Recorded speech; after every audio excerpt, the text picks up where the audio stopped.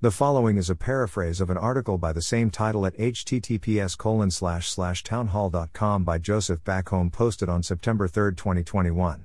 Ephesians 5:22 in the Bible reads, "Wives, obey your husbands as you obey the Lord."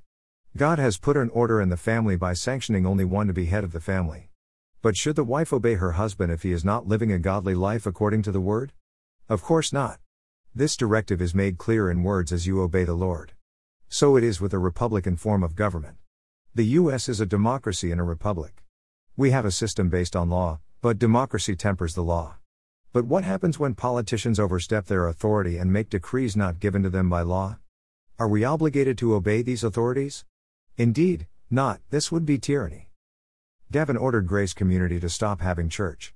The church met anyway, and the state repeatedly fined the church for doing so. Many Christians criticized Grace Church because it was not obedient to the governing authorities.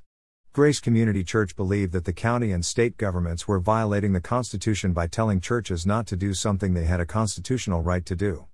Standing up to what it considered its constitutional right, the church took the city of Los Angeles and the state of California. The court decided that it was the government and not the church that violated our constitutional rights. A similar case is Harvest Rock Church in California, who won a $1,350,000 settlement against California. In July of 2021, the Capitol Hill Baptist Church was awarded $220,000 from the District of Columbia to pay the legal costs incurred while defending themselves against similar restrictions.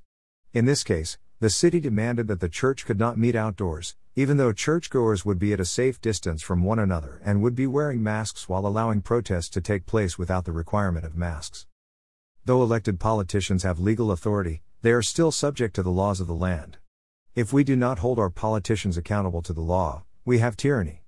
A tyrant is when a ruler is unrestrained by law. Tyranny always leads to the subjugation of the ruled. James Madison once said that a country needs statutes and must obey the laws because men are not angels. People will not willingly give up their freedom, but a fearful populace may trade liberty for security.